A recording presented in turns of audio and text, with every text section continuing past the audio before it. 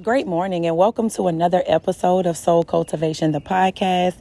I am your host, Mila Sharice, and I am so excited to be here, y'all. Today is Monday, March 14th, so I just wanted to come to you all with a quick word of Monday motivation. Listen, wherever you are in life, whatever you are doing, whatever journey you are embarking on, whatever you are going through, just know that you are at the right place at the right time. This is your appointed place for right now. You are not on anyone else's time schedule.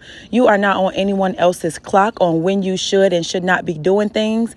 Don't feel like you're too old to get started and start all over again. Don't feel like the time has passed you by. Don't feel like you're undeserving of it because you didn't take hold of the opportunity when you had the chance.